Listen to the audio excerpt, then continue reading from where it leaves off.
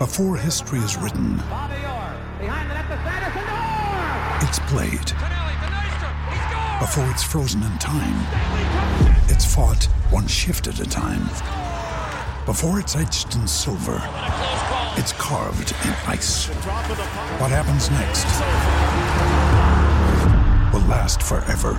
The Stanley Cup Final on ABC and ESPN Plus begins Saturday. Another day is here, and you're ready for it. What to wear? Check. Breakfast, lunch, and dinner? Check. Planning for what's next and how to save for it? That's where Bank of America can help. For your financial to-dos, Bank of America has experts ready to help get you closer to your goals. Get started at one of our local financial centers or 24/7 in our mobile banking app. Find a location near you at bankofamerica.com/talktous. What would you like the power to do? Mobile banking requires downloading the app and is only available for select devices. Message and data rates may apply. Bank of America N.A., member FDIC. Ryan Reynolds here from Mint Mobile. With the price of just about everything going up during inflation, we thought we'd bring our prices down. So to help us, we brought in a reverse auctioneer, which is apparently a thing. Mint Mobile Unlimited Premium Wireless. How to get 30, 30, bit to get 30, bit to get 20, 20, 20, bit to get 20, 20, bit to get 15, 15, 15, 15, just $15 a month? Sold! Give it a try at mintmobile.com/switch. $45 up front for 3 months plus taxes and fees. Promo rate for new customers for limited time. Unlimited more than 40 gigabytes per month. Slows full terms at mintmobile.com.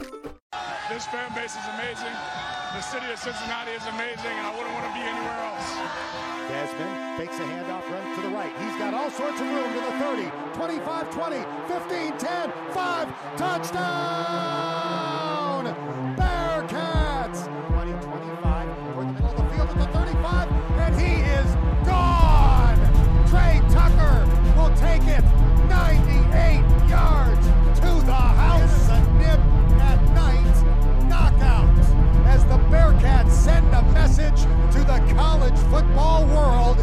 Did you see that? Howdy, folks, and welcome back to Viva La Cats. I am your host, Justin Hiles, accompanied by my very good friend, Steve Maurer, and we are here to bring you coverage on the Bearcats every single week in our standard weekly previews, which you're watching here, as well as our post-game Twitter Space reactions, which are becoming more and more volatile. Yeah, let's just kick it off with this. This shit's unacceptable. Where we currently stand is unacceptable. I know Steve is trying to be Mr. Positive this for the rest of the season. This just ain't it. I don't know how else to say it. Justin rage quit the space on Saturday. That's how upset he is, people. He rage quit. It wasn't that his phone died and he was Absolutely in the car, not. not responsibly. No, I'm just kidding. He rage quit that's where the state of this program is right now, folks. Yeah, I was at the game, and this is the third straight game that I've gone to now that the Bearcats have lost after watching probably like 15 straight, all minus like the 2 Memphis ones back in 2019. Somewhere in the middle there, so I'm not going to count that up. Watching a lot of Bearcats wins, and this is just 3 straight losses. Time, money, effort, and all of it. I don't know. I've reached the point that when the Bearcats fail, I start laughing because I don't know how else to feel. It's like the stages of grief. Justin, you merely adopted the dark. I was born in the 2014 season, molded by the 2015, 16, and 17 seasons. And I didn't see the light until the 2019 and 2020 seasons. So then it was nothing but blinding to me. I definitely like, hey, Justin, we are on the opposite ends for the BYU game. You know this. Yep. I was very upset. I was saying mean things to the very nice people around me. I was a shamble. And I think we flipped. I mean, something had to flip during this season, because it wasn't going to be our record. So listeners, you'll hear this later when we preview Houston with Sam Raz of the Scott and Holman podcast, PAW cast, and also the host of Midwest Madness. So basketball season does start tonight as we are recording. So go ahead and listen to that for all your Big 12 basketball.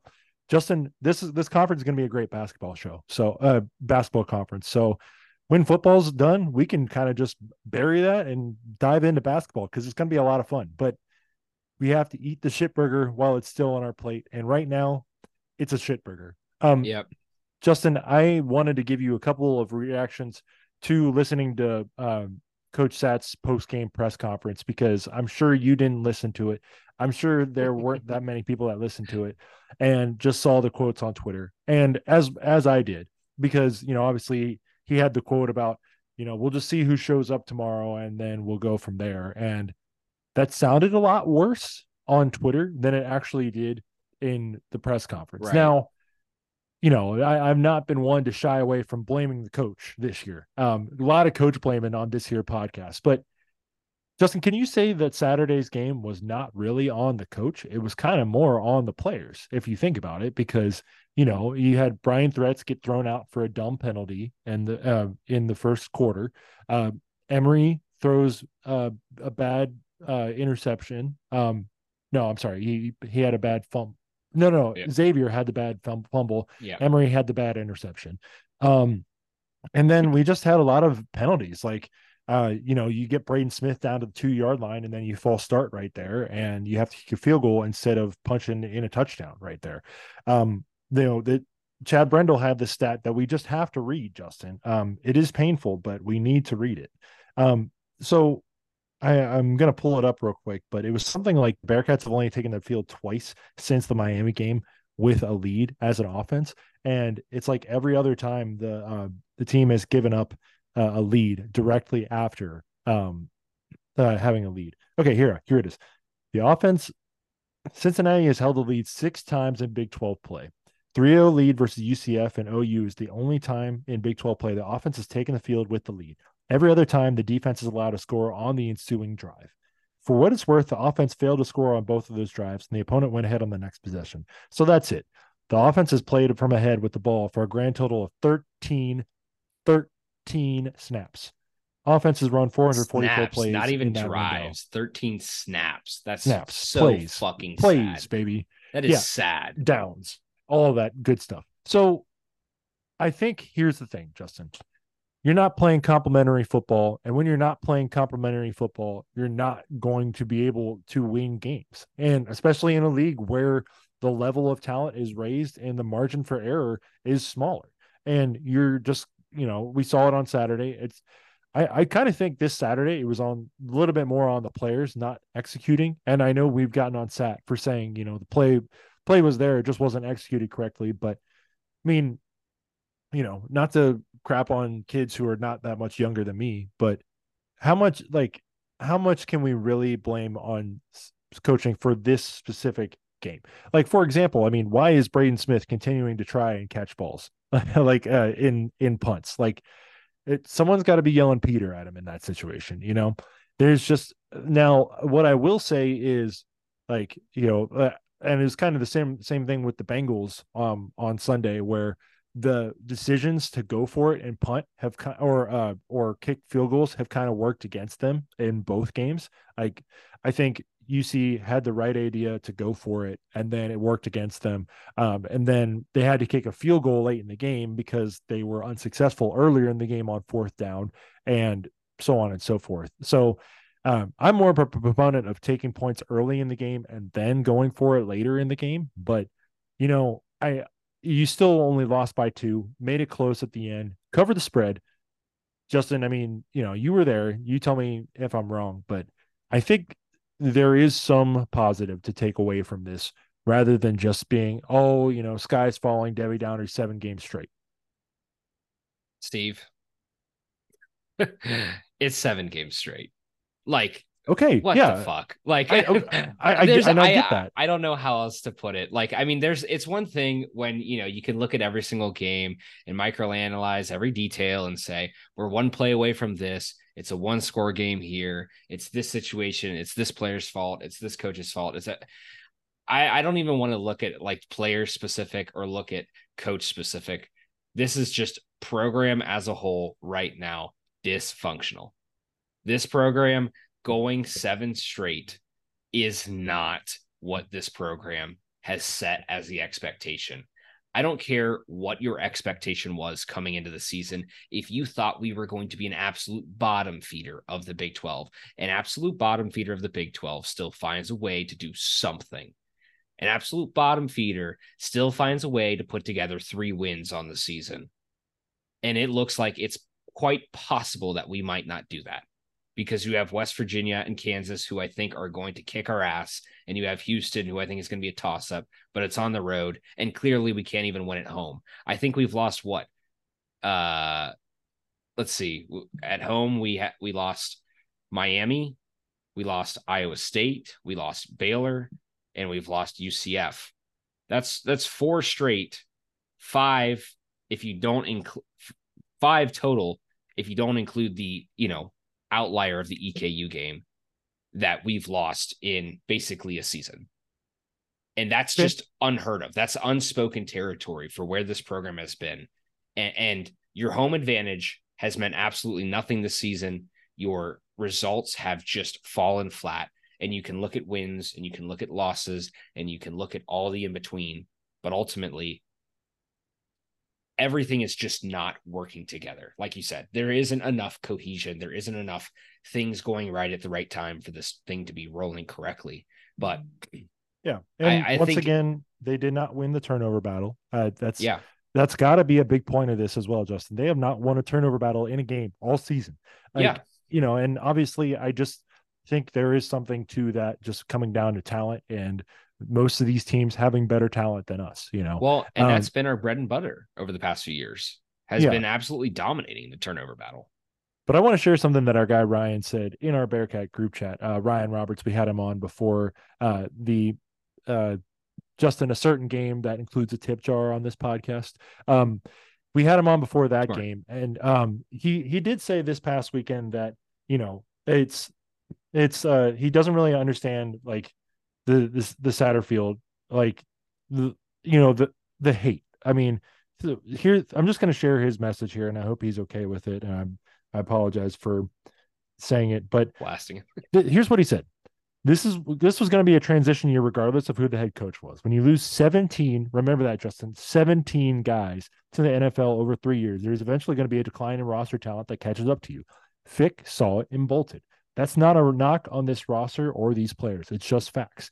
And I agree. I happen to think that last year was kind of that downgrade year as well, just because, you lost all of your guys after the 21 season. And it was always going to be a tough couple years here. And maybe the bottom is just falling out at the time where we are all excited about being in a new conference, a new league where people actually care, and the margins are just not hitting it. And obviously I can't fault anyone for not being completely and overly excited about the Satterfield hire, and I think people are just going to be reductionists and go back to that. But I think we just have to face the fact that it was probably always going to be this way, regardless of who the head coach was, and regardless of how many transfer portal flips you got in here.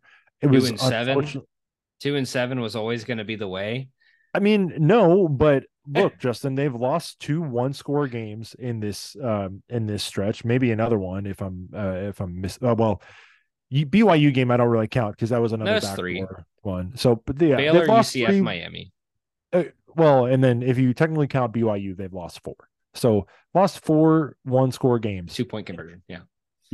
In this stretch, so, and how many of those games did we win over those years? And also, Justin, responding to your point earlier about how nothing is working, how many times did everything click and go our way during that 2021 season? There was no reason why we should have won that Tulsa game. No reason why we should have eventually pulled out that Navy game. Like, there were a couple of games that year where, we were down 14-0 to a bad Indiana team in the first quarter. Like, there was a couple times where it did not look like it was going to come to fruition, An Indiana team with now Heisman Michael Penix Jr. on it. Yes. Hey, what did our former coach do at Indiana this past weekend? Anybody watch that game? Anybody see that? Anybody kind of wishing that they hadn't wished for him back this year? I'm just saying, Indiana might be as bad as us and they still beat Wisconsin. So, I think it's just unlucky. It's been unfortunate. It's been a couple bad weeks, but I don't think this is the worst team in history. I haven't seen that anywhere, but I'm going to delay it and say that this is not the worst team in history because for the simple fact that you beat a Power 5 team. Like, how many bad teams have we had in our history that have No. not beaten a Power 5 team? No, Steve. Okay, What? Come maybe on. it's not the worst team in Come on. history. It might not be the worst team in history, but this team is the worst team in the Bearcats program since like 2000. Like it's over the past 20 years. Can you think of a team that has performed this poorly, that has failed to do, has done the unthinkable so many times, and has failed to do what is so simple in front of you so many times? It's just, this is where I come back, and I know we disagree on this point, but like, this is where I'm just finding a lot of my issues is, you can blame the coach all you want, you can blame the players. I've done a lot of all of it this season. Like I said, I'm kind of just going through the motions at this point, but the point that I've reached in this season now, where I sit, is every single week it's the exact same thing. Every single drive, every single play, every single like 3-game gap, every 2-game gap, it's the exact same thing. Nothing has changed. The scheme hasn't changed. The players haven't changed. The players who do good have not been doing better. The players who have done poorly have not been getting pulled out. Like, everything has been the same from the Miami game all the way through to this game against UCF. Nothing has changed. And if you tell me that something has changed, please highlight in very clear explanation what has changed, because I cannot look at one singular thing and say that this has been an improvement from that game to this game and this has been better. Like, and that's where I find the most issue, is because throughout a season, you're supposed to work out the kinks. Throughout a season, you're supposed to get better. And yet all that this team has done has stayed flat in level. And it's not flat and level in the middle. It's flat and level at the bottom.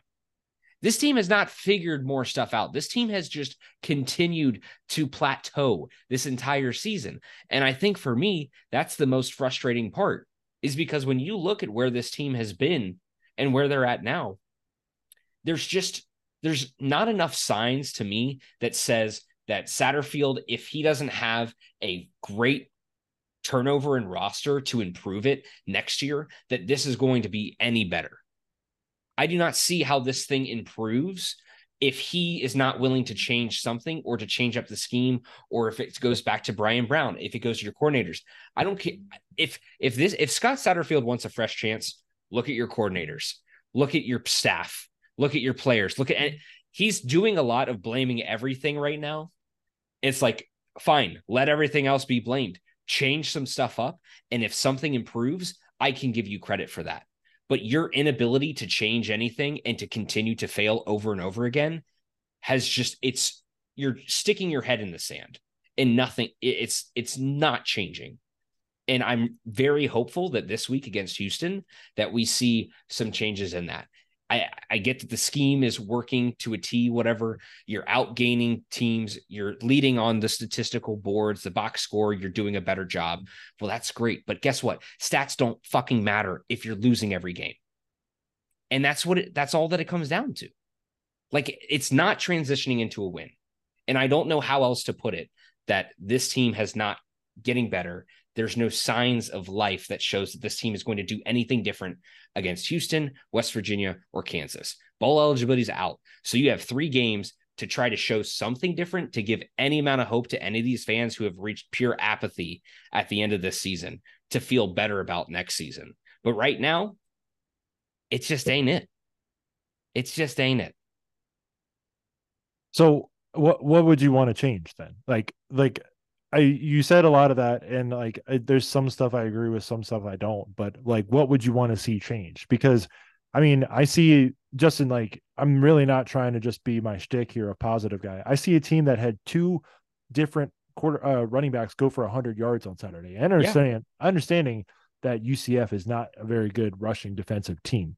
I see a team that I do think that there should be a quarterback change. But even the quarterback that came in and led 2 productive touchdown drives. I get it, Justin. And I just think it's been a lot of us not having the depth to be able to make those changes and play those players and give them a chance. There is some stuff I don't know why Barry Jackson was in the game to only play for 2 plays. If you're going to burn his red shirt, like burn it to the ground. Don't do this like ticky tack stuff. Like he's a dynamic playmaker, man. I agree. If you want players in the game that will change the game and make plays, get that guy in the game. Like let him play as a true freshman, And I mean, I'm kind of the mind of, and I agree with some of our people in our Bearcat group chat, Justin, that like, do red shirts matter right now? I mean, they matter a little bit more maybe in basketball, like especially if you're trying to build a program, but in football, I don't really think red shirts matter because these guys can just transfer, use their one time and go somewhere else when they've developed. And I just think like, I don't know. I'm just kind of, there is some stuff I agree with, but what would you want to see be a concrete, like actual change for Saturday? Stop putting in, don't put in a player that everybody's clamoring for and then pull him after 2 plays. That's like the classic Mick Cronin move. Like, don't just take a guy out for discipline and say, okay, now you're right, let's put him back in. Like, first of all, let's set that. Play your young guys, play all of them. You don't have bowl eligibility. You have senior night. That's your way to say thank you to the seniors. Other than that, and your seniors who are actually like solid and have been here for all these years that are your tried and true Bearcats and are playing well, keep playing them. But the guys that are constantly like screwing up, the guys that have not been improving throughout the season, pull them, put the new guys in, play them, let them get as many reps as possible. Like you said, at this point, burn your red shirts. Doesn't matter. I agree. I don't think it matters at this point. Burn your red shirts, play them, get the experience, show them that they have an opportunity to start for this team if they're going to be good enough to play next year in that position. Also, the same drives where you run the same plays over and over and over again, and then you get down to the end of the field and you fail to convert over and over and over again. You need to figure out how to fix that, because again, this is where I've found that like we are very good between like the 20 and the 30. And then once we get to that, we've burned all our steam and the playbook runs out. Get an offensive coordinator, put an offensive coordinator in there. You can't do that this year, but if there's not an offensive coordinator on the staff that is running the plays next year, I will lose my mind. Scott Satterfield has to be a CEO. He has to run this team, and he has to worry about management of the players, of the staff, of the team, and he cannot be running the plays too, because you can clearly see that his offensive playbook is running dry. And every single time when it becomes predictable and every team finds a way to stop you over and over again, and you can't find a way to put up 30 points on the board, and your defense is getting absolutely gassed by a very good offensive Big 12 conference, you need to find a way to change that up. And Scott Satterfield is not doing that right now. So again, there's a lot of small changes that I think need to be made to like implement something to change things up in order to see some amount of progress. And it doesn't, I wouldn't say that it doesn't matter of wins or losses at this point, but find a way to win one of the next 3 games. If you can do that, show people that you've seen a lot of the shit that's messed up so far this season, and you find a way to just scrape something together. Because again, a good team can lose a lot of games, but a good team does not lose every game. A bad team can win a screwy game, but a bad team cannot win a lot of games. We need to figure out which one we are, because we're not a good team right now that's losing a lot of games. A lot of people are calling UCF that. I don't know. UCF's at the bottom of the barrel with us, and they still found a way to battle for 13th place and put us firmly in 14th. And I'm still not happy about that. That's probably one of the most frustrating things from this weekend. We've now lost 2 straight to UCF, and I mean, they're at the bottom with you. And yeah, it was a tight game, but this is the one thing I want to end this off on, because we talked so much basketball or football here. This is the thing that I found the most interesting when it got to the end of the game this past weekend. UCF scored, a bunch of people left the stands. Half the student section's gone already. Everybody's like starting to clear out. Game looks like it's over. Give the Bearcats the ball back. They've got to drive to win the game, or play to tie the game, because they need a 2-point conversion. They get all the way down the field. They score. Great. We figured out how to score in crunch time against a team that has been doing a decent job of stuffing our offense, if we haven't done it to ourselves. They score the touchdown. I kid you not. I think I saw just as many people get up out of their seats and leave as I did when the UCF scored the touchdown for that remaining amount of people that were left. And then what happens right after that? We draw up a 2-point play conversion and it just goes horribly. And everybody, like, it's just, what I'm saying is, like, being at that game, you can just feel the collective just sigh when UCF scores, when we're going through that drive, everybody's like checked out, like, this ain't happening. Like, this team is not doing it. And they get down the field and they did what they've done all season long. And I hate being the negative Nancy on all this, but again, it's just more of the same. And until something changes, until there is noticeable improvement to show that you can do all the right things when necessary and not continue to fail at the same ways, that everybody is so predictable that you can leave a game early because you know how it's going to end, even if there's a chance to win, I think that's pretty sad. So something needs to change, but yep, I don't know. I can't crosshair everything right now. Fair enough. I mean, I agree. I don't like losing to you don't think they're a rival. I think they're a rival. Why do you keep saying that, Steve? I've literally said so many times. I asked you point blank if beating them does, like, changes anything, and you said no, it doesn't. And so that has nothing to do with being a rival. Yes, it does. It has everything to do with being a rival. Absolutely not. They can be separate things. Ask any Army fan if they go 0-11 and they beat Navy, if their season was a success. That 2-7 right now. And you're looking at a possible 2-10. Nothing about that is a success. Even if you beat UCF, nothing about that is a success. They are still a garbage team, and we still lost to a garbage team. Nothing about that is a success, and I hate that we lost to them. They are a rival, and those two things can be separate. They do not need to be the same thing. I don't know. I mean, we already lost to another rival that I can't name because I already owed too much money to a tip jar. But anyway, Justin, you said you were tired of talking about football.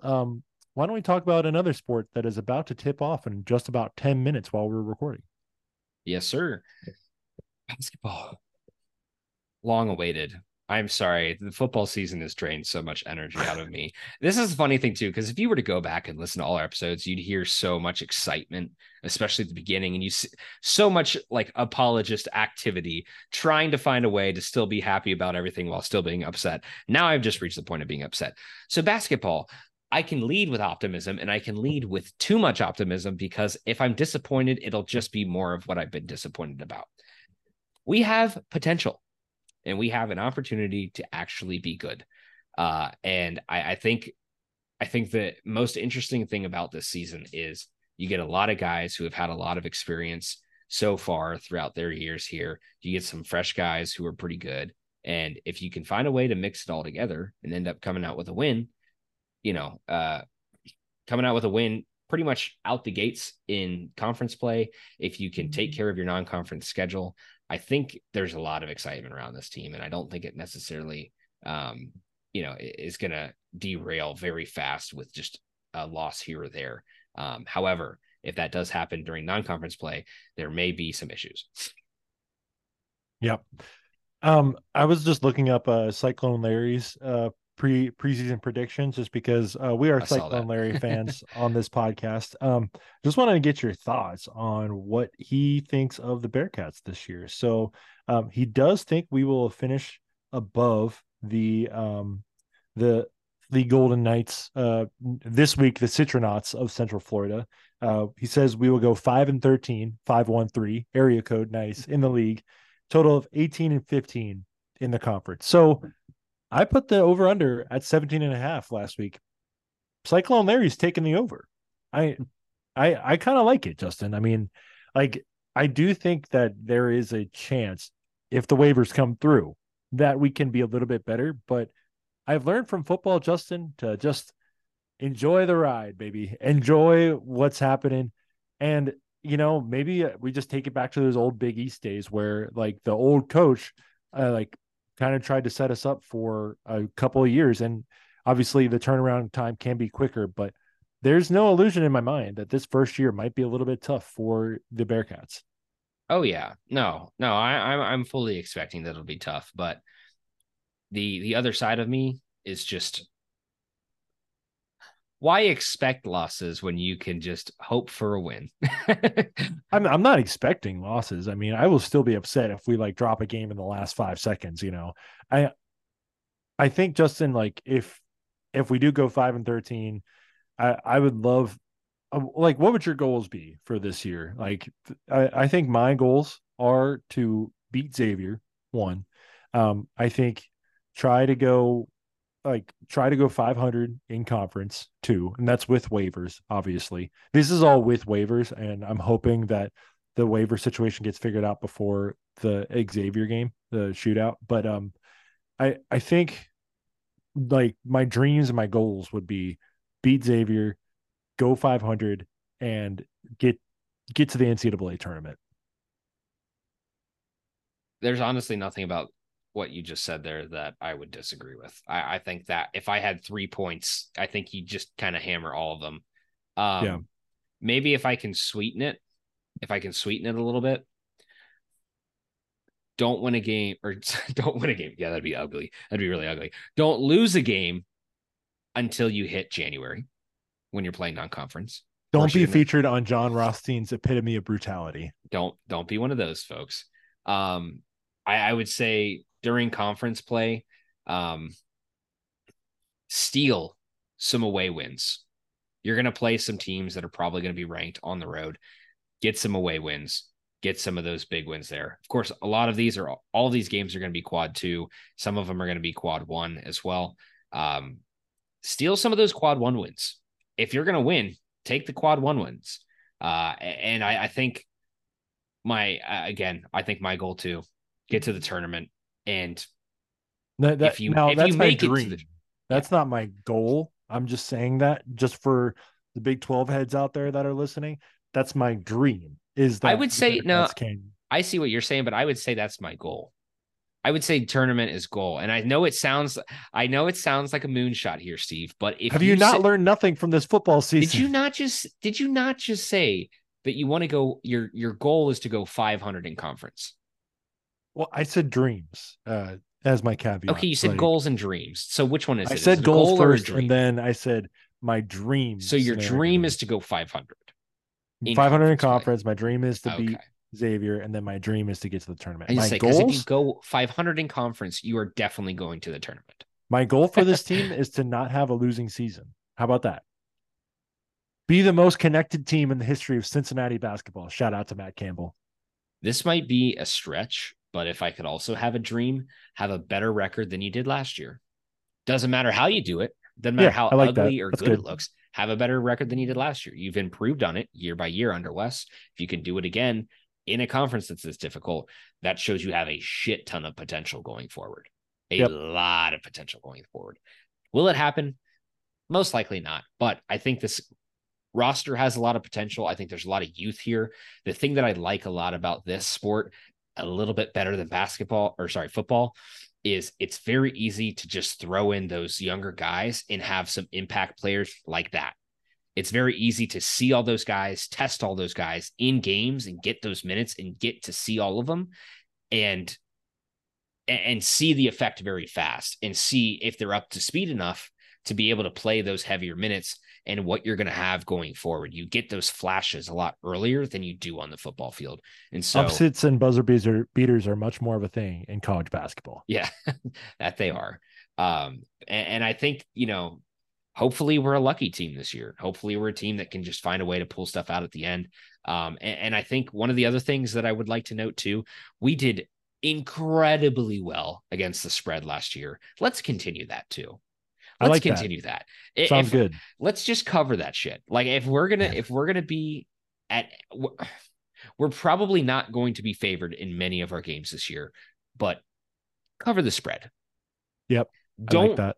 If you're gonna lose good, and if you're gonna win, just frickin' win, man. Lose good. I like that. The Cubs mantra from the year they won the World Series was try not to suck. So how about we just take that for the Bearcats this year? Try not to suck, because we've seen enough of that this year.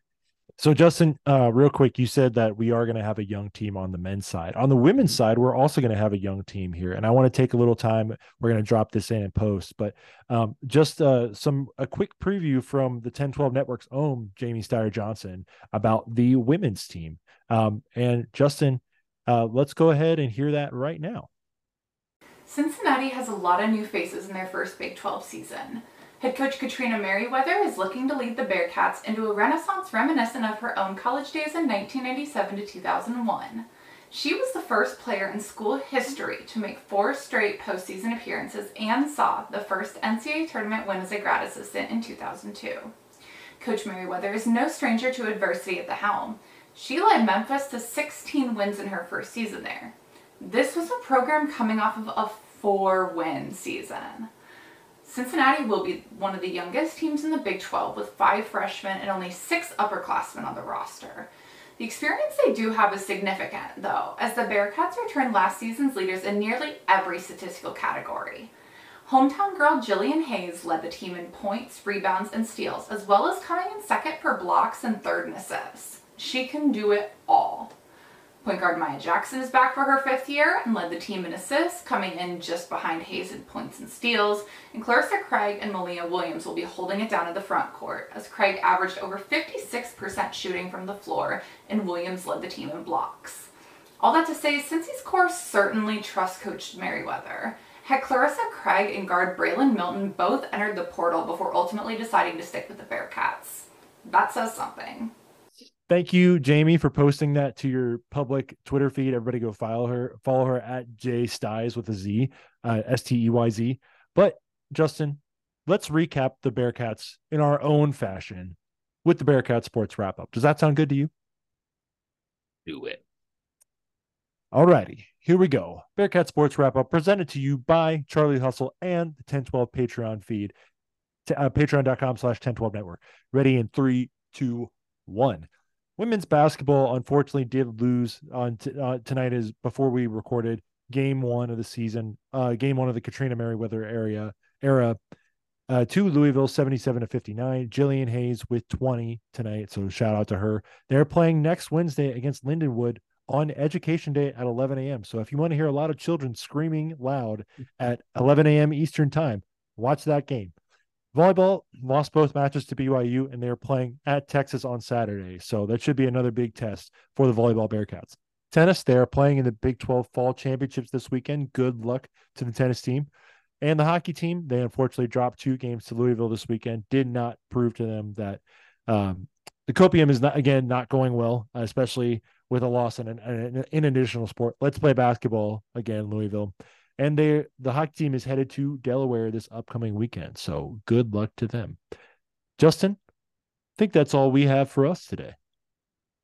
I believe it is. We do have a second half, which Steve and Sam will be going over the Houston preview for this week's game. But I do have one final thing to add. What's that? We have some good friends over at Charlie Hustle, and we would just like to make sure that you're aware of that. So please head on over to www.charliehustle.com. Check out their college collection. They have plenty of great offerings for many different teams, including almost all but us in the Big 12. And there's a lot of good options there. There is as well a white and black and red Big 12 conference t-shirt that you can wear, and you can still support your Bearcats. Would love to see some people out in that. But if you'd like to purchase anything over from there, please use the 1012 promo code, which is 101215 for 15% off of all non-sale items. That is good for the season. So please be sure to check that out. And like I said, we're just waiting and hoping to see if we can get some Bearcats merch in there, because we know that if it's in there, it's going to be fire. So if we know and we get it, we'll let you know. So keep on track over here. And of course, keep on tuning in to our post-game live spaces that we've been doing. We're going to continue to do that for better or for worse. And again, with some of the bigger basketball games this year, I would imagine once we get to full swing of conference play, we'll probably have some more regular ones there as well. So just keep on the lookout and we'll be around, but enjoy the second half with Steve and Sam. Viva. Bearcats. All righty. We are here with Sam from the Scott and Holman podcast, also the host of the Midwest Madness podcast, two great podcasts on the TED 12 podcast network. Sam, thank you for joining me. I'm sorry you're going to have to watch the Cincinnati Bearcats play football on Saturday. Well, Steve, thank you for having me on, and I don't feel a whole lot better about you or anyone else having to watch Houston Cougar football season, so we can call ourselves even on that little exchange there. Yeah, I had to be really nice to the UCF people last week because we were both very bad, and we're still winless after that exchange. So, but Houston has done a little bit better than the rest of us newcomers. 2 wins so far, including an exciting overtime win on Saturday against Baylor. What has Houston been able to do so far? It seemed like kind of we were in that same stretch there where we both lost to our close rivals, lost a trophy game that we had been winning for a long time. And then Houston's been able to turn it around and get 2 conference wins, which is more than the Bearcats can say. Yeah, like I think with anything I'm going to answer about this team, there's not a whole lot that I'm going to really vigorously be like, yeah, this is something really good about this team. There are a few things, but it's not many. So I don't know if this team has really done anything consistently excellent, even being able to play a couple of Big 12 wins. But I would say, such as this team's been able to do some good things and get a couple of Big 12 wins, I guess to their favor, it's been periodically the Cougar offense. I'm not going to say the Cougar defense did nothing to help the cause on Saturday. This one thing I was kind of thinking about when I put together my thoughts on this one is, yes, this defense did have some pretty notable failings. I think chief among them, letting Blake Shapen run for 27 yards on a 4th and 17 when a stop would have won the game conclusively for the Cougars at that point. So the defense did hand the ball to the Cougars with a 17-10 lead. So I don't want to make this entirely about the offense, but I would say periodically, not consistently, we've seen Donovan Smith and this Cougar team develop something like a pretty good passing attack. There have been also flashes in the run.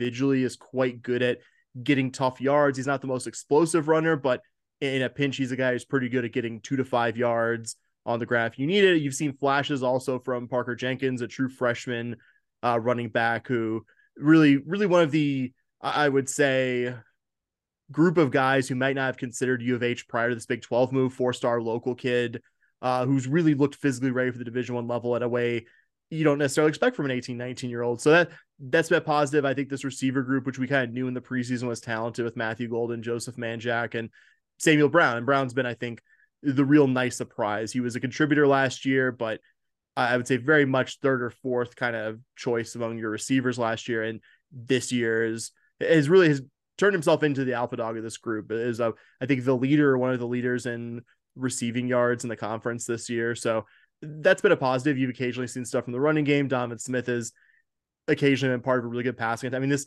offense threw for almost 400 yards against probably Texas's best team since 2009. I mean, obviously very heartbreaking finish in that one, but you still saw flashes there. But you've also seen, I think, this offense just go through long stretches of not being productive. So again, limited in how positive I am, but I would say the Cougars are in a position to realistically still be looking at bowl eligibility because this offense has had its moments kind of figuring stuff out at times in conference play. So speaking on that offense real quick, the loss of Shannon Dawson in the offseason, was that kind of part of the change as to why this offense has not been as great? Would you say it's a quarterback issue? What would you really draw it up to? You know, I'm not so sure because it really looked like Dawson early on this season in Miami, that team really looked like a revitalized offense. And I even kind of mentioned it a few times. It's like, okay, well, this guy leaves here and he's instantly like overseeing a pretty good offense. They've kind of come back down to earth a bit. And similarly, the O-line coach is now at Missouri, who's having, I think, one of their better seasons in the SEC as well. So I guess I don't think anyone was particularly sad to see Shannon Dawson go. I don't think anyone who's had Shannon Dawson as an offensive coordinator, I think that's Kentucky and Southern Miss prior to us, has been terribly sad to see him go.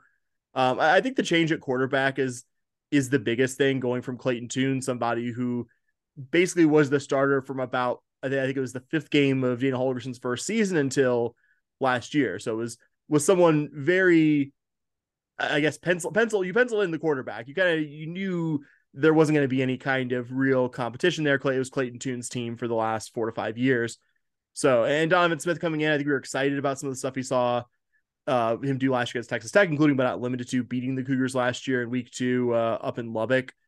So there's there's been some, I think, kind of understandable growing pains there, but there's also just been, I think, just long stretches. Like there's times this offense looks great, looks like a really dynamic passing attack, looks like Donovan Smith can not just make things happen in the run game with his feet, but can move the pocket around and find open guys. And there have been flashes of really Donovan Smith and his receivers looking like they're way ahead of schedule in terms of kind of one guy knowing where the other is kind of innately. But then there are also times where Donovan Smith throws it to a spot that his receivers nowhere near, and it's one of the more baffling interceptions you've seen. So I think you can chalk a lot of that up to I think having a new quarterback and everyone dealing with him for the first time. But also I think that there are some fundamentally broken things with what Dana Holgorsen does offensively. And I do think even with this offense having some flashes at times, I think this is still screaming out for in the offseason, if Dana Holgorsen can clear the bar such to keep his job, to bring in some kind of outside mind to run the offense where it's not just, okay. And that was always the question when Shannon Dawson was here. Is this Shannon Dawson's offense? Is this Dana Holgorsen's offense? They always insisted to the public that, hey, this is Shannon Dawson's offense, but again, hard to truly know. So I would say some combination of breaking in new players and also I think just honestly just some fundamentally broken stuff or some stuff that Dana Holgorsen maybe hasn't updated ideally to 2023 college offense. Yeah. You're speaking to the choir here with Cincinnati Bearcats fans.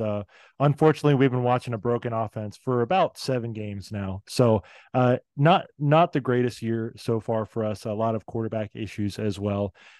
It's just been a tough stretch. And before the season, we had been maybe looking at this game as a potential winnable game. And the spread still shows that as a winnable game for Cincinnati. But only a 2.5 spread last time I checked in Houston's favor, Houston being the home team as well. But with the way just the season has gone and with how poorly the team has looked, especially just undisciplined, just a lot of penalties, a lot of first year stuff that you can't really avoid, that to me seems avoidable, but maybe that's just the hire coming down to it in the end. We don't need to get into all of our pain and trouble. Speaking of Dana, though, what is the point to which the fan base is okay with him staying? Is bowl eligibility enough for him? Because obviously, we've seen in the past at Houston where bowl eligibility is not enough. And, you guys obviously are very excited like we are to be in the Big 12, but I definitely understand from Houston's point of view if you don't think 6-6 is enough. And, I think if this was his first or second year here, I think honestly probably 5 wins would do it. Like get this or UCF. I mean, theoretically Oklahoma State, but I don't foresee U of H being able to really compete with that team even at home. So I think it's the fact that this is his 5th season here. This is a roster that is his choosing. He came on our podcast this summer and even talked about how compared to when he was at West Virginia, he actually had more lead time to build this. So he had 2 years basically to build this roster. And, obviously there's going to be some level of transition there, but he didn't lean in the preseason into any excuses about, well, I haven't had time to get the roster. He was very, I think, emphatic. This is a Big 12 roster. I think some of the games since then have proven him wrong on that one. And I think there's some segment of the fan base that they just want him gone. I mean, I guess if he went like he somehow beat Oklahoma State and obviously won this coming Saturday in the finale against UCF, I think 7-5 would make some people, even with some of the low points this year, like really raise their eyebrows. I think most people, even if they wouldn't be thrilled about him coming back in the Cougar fan base, would at least accept that, hey, he got to 6-6. That's by most metrics on a season where you're jumping up in terms of level of competition in the conference. I think that's it. I think most people, even if they're not happy about it, are at least cognizant of the fact that, hey, if he's getting to bowl eligibility, there's no way U of H is going to, whether now or piecemeal over the next 3 years, eat a $14 million buyout. It's not happening. It's not palatable. And frankly, it's not good financial sense. But I think I would say there's still probably a good at least 25-30% of fan base that still adamantly would want him out regardless of that, and wouldn't even take the consideration that, hey, this administration is not going to make a move after bowl eligibility. But I would still count myself among the group of people who would not be thrilled, would be understanding but I don't know. I'm not dying to watch another year of Dana Holgorsen football after this one. I mean, maybe these next 3 games are a different Houston team and I'm singing a different tune in December, but I haven't seen anything to really make me believe that's going to be the case. Yeah, because our teams met up in the 2021 American Conference Championship game, and we sure did. Feels like a lifetime ago, honestly. It really does, honestly. I was able to go to that game, and I feel states away, and I think our team is states away from just actually being at that same point again. But it was obviously, you lose a couple guys after the 2022 season where some people thought maybe that was a chance to build off of the success of 21 and continue to keep rising. And, I saw Houston bring in Tom Herman after Tony Levine in 2014, and just how quickly that turned into such success for the Cougar program. And, I'm not going to tell any fans to feel how they want to feel differently, just because they know both of our programs have really seen the height of success with past coaches and our current coaches. And I would have said the same thing about UCF last week. I think as long as Dana Holgorsen doesn't have Jimmy Sexton as his agent, because both UCF and us have that problem, I don't think we're going to get out of our buyouts anytime soon. But you guys might have more of a chance if you don't. I don't know. I think honestly, I mean, I guess the good thing is when they did negotiate, I think now looking very ill-advised extension after the 21 season for Holgorsen. It isn't a situation like Malzahn at Auburn, or if you want to go back a little further, Kevin Sumlin at Texas A&M, where U of H would within X number of days owe the lump sum. U of H can pay it out monthly the same way they pay out a salary now, but I mean, even still, 14 million and something over 36 months is still a little bit of change. So I think, honestly, from Cougar fan perspective, if this last month does really go south, you do lose these last 3 games and don't get close to the bar of eligibility, including losing the Saturday to a previously Big 12 winless Cincy. I don't know. I think it's about U of H's money people basically going to Tillman Fertitta, the current Houston Rockets owner, U of H Board of Regents. I can't remember if it's president or chairman, one of those titles, and fast casual tyrant, to basically be like, please buy us out of the bad contract that you did. So I think that's kind of U of H's position. If these last 3 weeks do go bad, then I'm sure asking for whatever from the other big money donors. But I think from what I've heard, it really does sound like this is going to be Tillman Fertitta, please rescue us if this last month goes south. Makes sense. So I'm just curious from the Houston fan standpoint. I'm sure you guys have not went out of your way to watch our games, because again, if I was not a fan of this team, I would probably not be watching. I actually watched a good chunk, and this is probably not one you would have wanted me to see. I watched a good chunk of Iowa State Cincy, because there wasn't a lot going on in the early time slot that week, and my co-host and I were at the Circus Sportsbook here, and watched probably more of that than anyone would want to watch, I guess, unless you're an Iowa State fan. Yeah, that was tough just because that was homecoming weekend, coming off a bye. You thought maybe they'd have a little bit. They did not. They did not have more. Yeah, it was pretty decisive. Yeah, and it was unfortunate. But what's something that I can explain to you about our team that you may not have seen so far this year? Here's what I don't understand. And I want you to answer this for me. Why was there no backup plan beyond a 6th-year senior? Because like this year, a quarterback, excuse me, be more specific, Emory Jones. Like I understand like taking a flyer on him for his last year of eligibility. Like he's done some good stuff in his college career. Totally get that. What I don't, and I think this is what would really, really, really concern me if I was a Cincinnati fan. Like I remember Holgorsen's first year here. It was pretty rough, but it was also a very young offense. It's sophomore Clayton Tune out there. If you're going to at least be in that position, like, okay, well, at least go full youth move. At least we're going to get a full look at whoever the freshman or sophomore quarterback of the future is. It's like, fuck, it's a 6th-year guy. And that's the thing that, not that we've talked about Cincy a ton, but when we do our Big 12 kind of look around, it's just like, man, this would feel a little bit less desperately not encouraging if it wasn't like a guy as eligible. So my question is, what do you think went into this staff not at least going after, I mean, obviously high school recruiting when you're coming in, like I'm not saying you should have signed a high school guy to be ready for this, but like, why wasn't there another, like, I don't know, maybe take a flyer on another, like an FCS guy looking to transfer up? Like that's how is Emory Jones your only your only possible answer at quarterback? That's my question. Scott, have you ever done sorry, I called you Scott. My apologies. Sam. Oh, you're good, man. Sam, have you ever done like the homework for a project and then the parameters of the project changed and you still turned in the same work despite the project changing? Yes.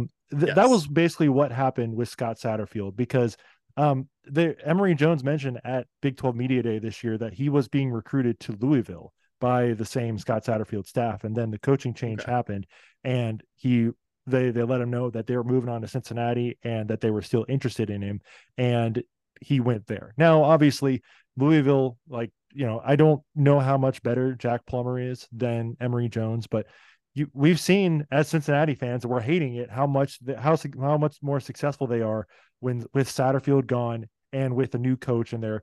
Some of the same roster. They obviously got some transfer turnover down there, but a lot of the same dudes that were on the roster last year only have one loss on the season so far. They've pretty much turned it around instantly, and credit to Jeff Brom on that. But it seems like they had kind of already done the work on the quarterback that they wanted to bring in, and maybe he would have been more successful at Louisville with more talent. I do think it's a problem of talent just around the entire roster this year. Lost a lot of guys as well, which hurts depth, but it just seems like he was still the solution regardless of the problem changing. And I just don't see why they continue to keep putting him in these games, because Sam, look, like on Saturday, they had Emory start the first two series. Then they brought in the backup quarterback, who is admittedly a third-year guy. There was some quarterback controversy with Cincinnati last year. Never really got any mention for that quarterback controversy, despite the job being up for grabs. So he's just been on the roster, and there's been some flashes from him. He completed a good 30-yard pass on Saturday, and they instantly sat him down and went back to Emory Jones. And it just, again, the same thing as well. Like, I just don't understand why you're continuing to play a 6-year guy, especially when we have young guys on this roster that need the playing time. Then you're not going to make a bowl. Already lost your 7th game. It just doesn't make sense to me. They continue to play older guys. There's even a Elite 11 quarterback that Cincinnati was able to retain with this signing class. He was committed to Luke Fickell, and then Satterfield was able to retain him, Brady Drogish, and he is still third on the depth chart, has not even looked close to being able to come in the game. And I get it. Maybe you don't want to throw in a true freshman quarterback, but we're within the threshold now of the redshirt year, where if you play people the last 3 games of the season, you don't need to, you're not going to lose their redshirt. They can still redshirt for the year. And his answer to that on Saturday, Sam, was, we just want to win. We're trying to win ball games. And my answer to that is, look, you've lost 7 in a row. Change something. Like, let us see these young guys progress. It just seems like they had all the work done on Emory, and they're like, okay, we're going to put him in this offense. He's going to work. And then the situation changed, but they just still tried to answer that situation with Emory. And that was the concern at Louisville as well. I was able to hear a couple of Louisville talk radio people talk to Cincinnati people when the hire was made. And that was the problem, was that there was no quarterback at all at Louisville, despite Malik Cunningham and Jawan Pass, no secondary quarterback option. And seemingly that's kind of what happened at UC too, and why Fickell left, is because after Desmond Ridder, there seemed to be no second quarterback. Yeah. So unfortunately, I think that's the problem. And look, there's the amount of people that like Scott Satterfield now at UC, whether it be fair or not, is very little. I do think the talent was not going to be good enough this year, looking back at it. But just the consistent wanting to play Emory despite the problems, seeming to try and take control of a team by instituting suspensions, sitting guys down for the year. It's just reeks of trying to take control of a roster, trying to set his own roster, and then losing creates all the problems as well. So it's been a tough year, TLDR, you know? Yeah. No, I mean, like, fairly or not, like when you go from 2 years ago to the playoff to, now on November 6th, talking about a team that's mathematically limited from bowl eligibility, even if there are like you pointed out, some probably obvious underlying reasons to why, why Satterfield may not have been set up to be, he wasn't handed a future playoff team, but also I have a hard time believing he was handed a team that, that wasn't capable of at least being around bowl eligibility and was all said and done this year. Like even setting a very low bar to clear, I think. Yeah, it's hard to feel great about it. But I mean, at least he hasn't publicly said he's stopped recruiting the class of 2024, which Dana Holgorsen basically did on his last coach's show. I did see that. Yeah, I'm sorry about that. Yeah, that's not great. The craziest part about it is like the star recruits that the staff has gotten: Matthew Golden, the receiver, the two biggest receiver commitments in the last class, Michael Harrison Pilot, who was a high school All-American, didn't commit until February. And it's just like, yeah, no, we're done recruiting. It's like, hey, awful lot of confidence that you'll be around in 2025, buddy. Like, just, oh yeah, we're recruiting in 2025 now. It's like, yeah, are you sure you'll be there? Yeah. Well, and then like your class is pretty similar to ours, and we have 23 guys right now, but we're ranked in the 40s. I mean, like for programs like us who are entering the Big 12, like I'm sorry, that's just not going to cut it. I don't think that's terrible. If it wasn't if we were all the other stuff, like there's obviously, I think the season's probably planted some seeds of doubt that this head coach and the staff can develop that. But God, man, I think we were behind like 25 group of 5 programs as a last check. So it could be worse on that front. That's all I'm saying. I wouldn't trade that for being 2-7 right now, but I don't know. Like we'll probably decent chance we'll also end up in the same place when it's all said and done this year. So yeah, I mean, I'll just give you my prediction right now, and I'd like to hear yours as well. Yeah.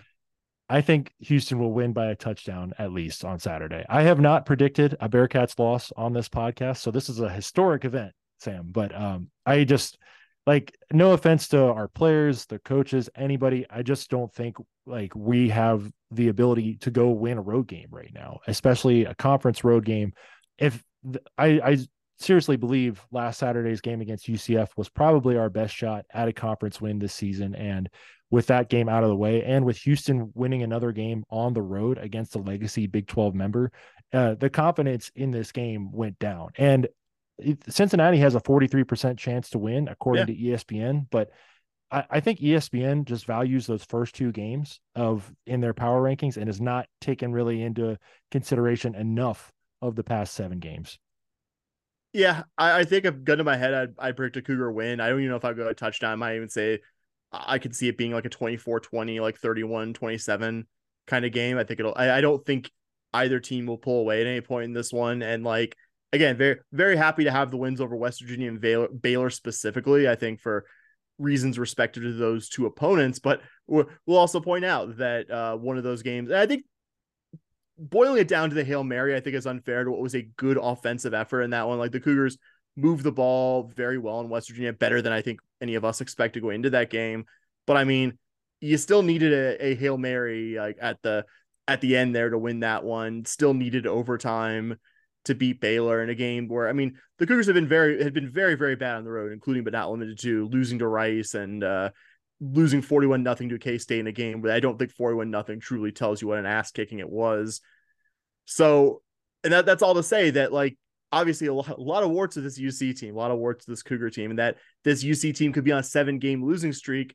And I'm still sitting in front of you, not even to be nice. Like, hey, I would love a comfortable Big 12 win. I didn't think such a thing would have been possible earlier this year, but I won't believe it until I see it from this team. So, while I think it's a Cougar win, I think I'd probably do the reverse prediction if this was going to be a nipper. I know this is a different looking roster. I don't love that there's at least some amount of guys still on that sideline that remember beating Houston regularly, were on the roster when this team beat Houston. And it was 2019, because I was in the game in Houston in 2019. So beat him 3 years in a row from 2019 to 21, and have just historically done really very well since I would say the post Herman era of Houston Cougar football. So that doesn't make me feel more confident on the Houston side for it. But again, I think the Cougars maybe end up just being slightly less of a flawed team, but just like last Saturday's game at Baylor, I think I tweeted something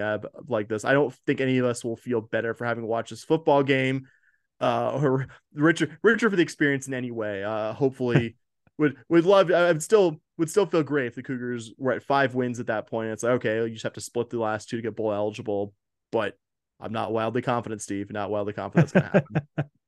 Well, Sam, I'm confident in the fact that hopefully we'll get to enjoy a decent to good football game on Saturday, a night game on a actual network. I was kind of surprised by that. I know, me too. So, I mean, hey, it's better than having to play in the American on ESPN Plus or ESPNU. So absolutely.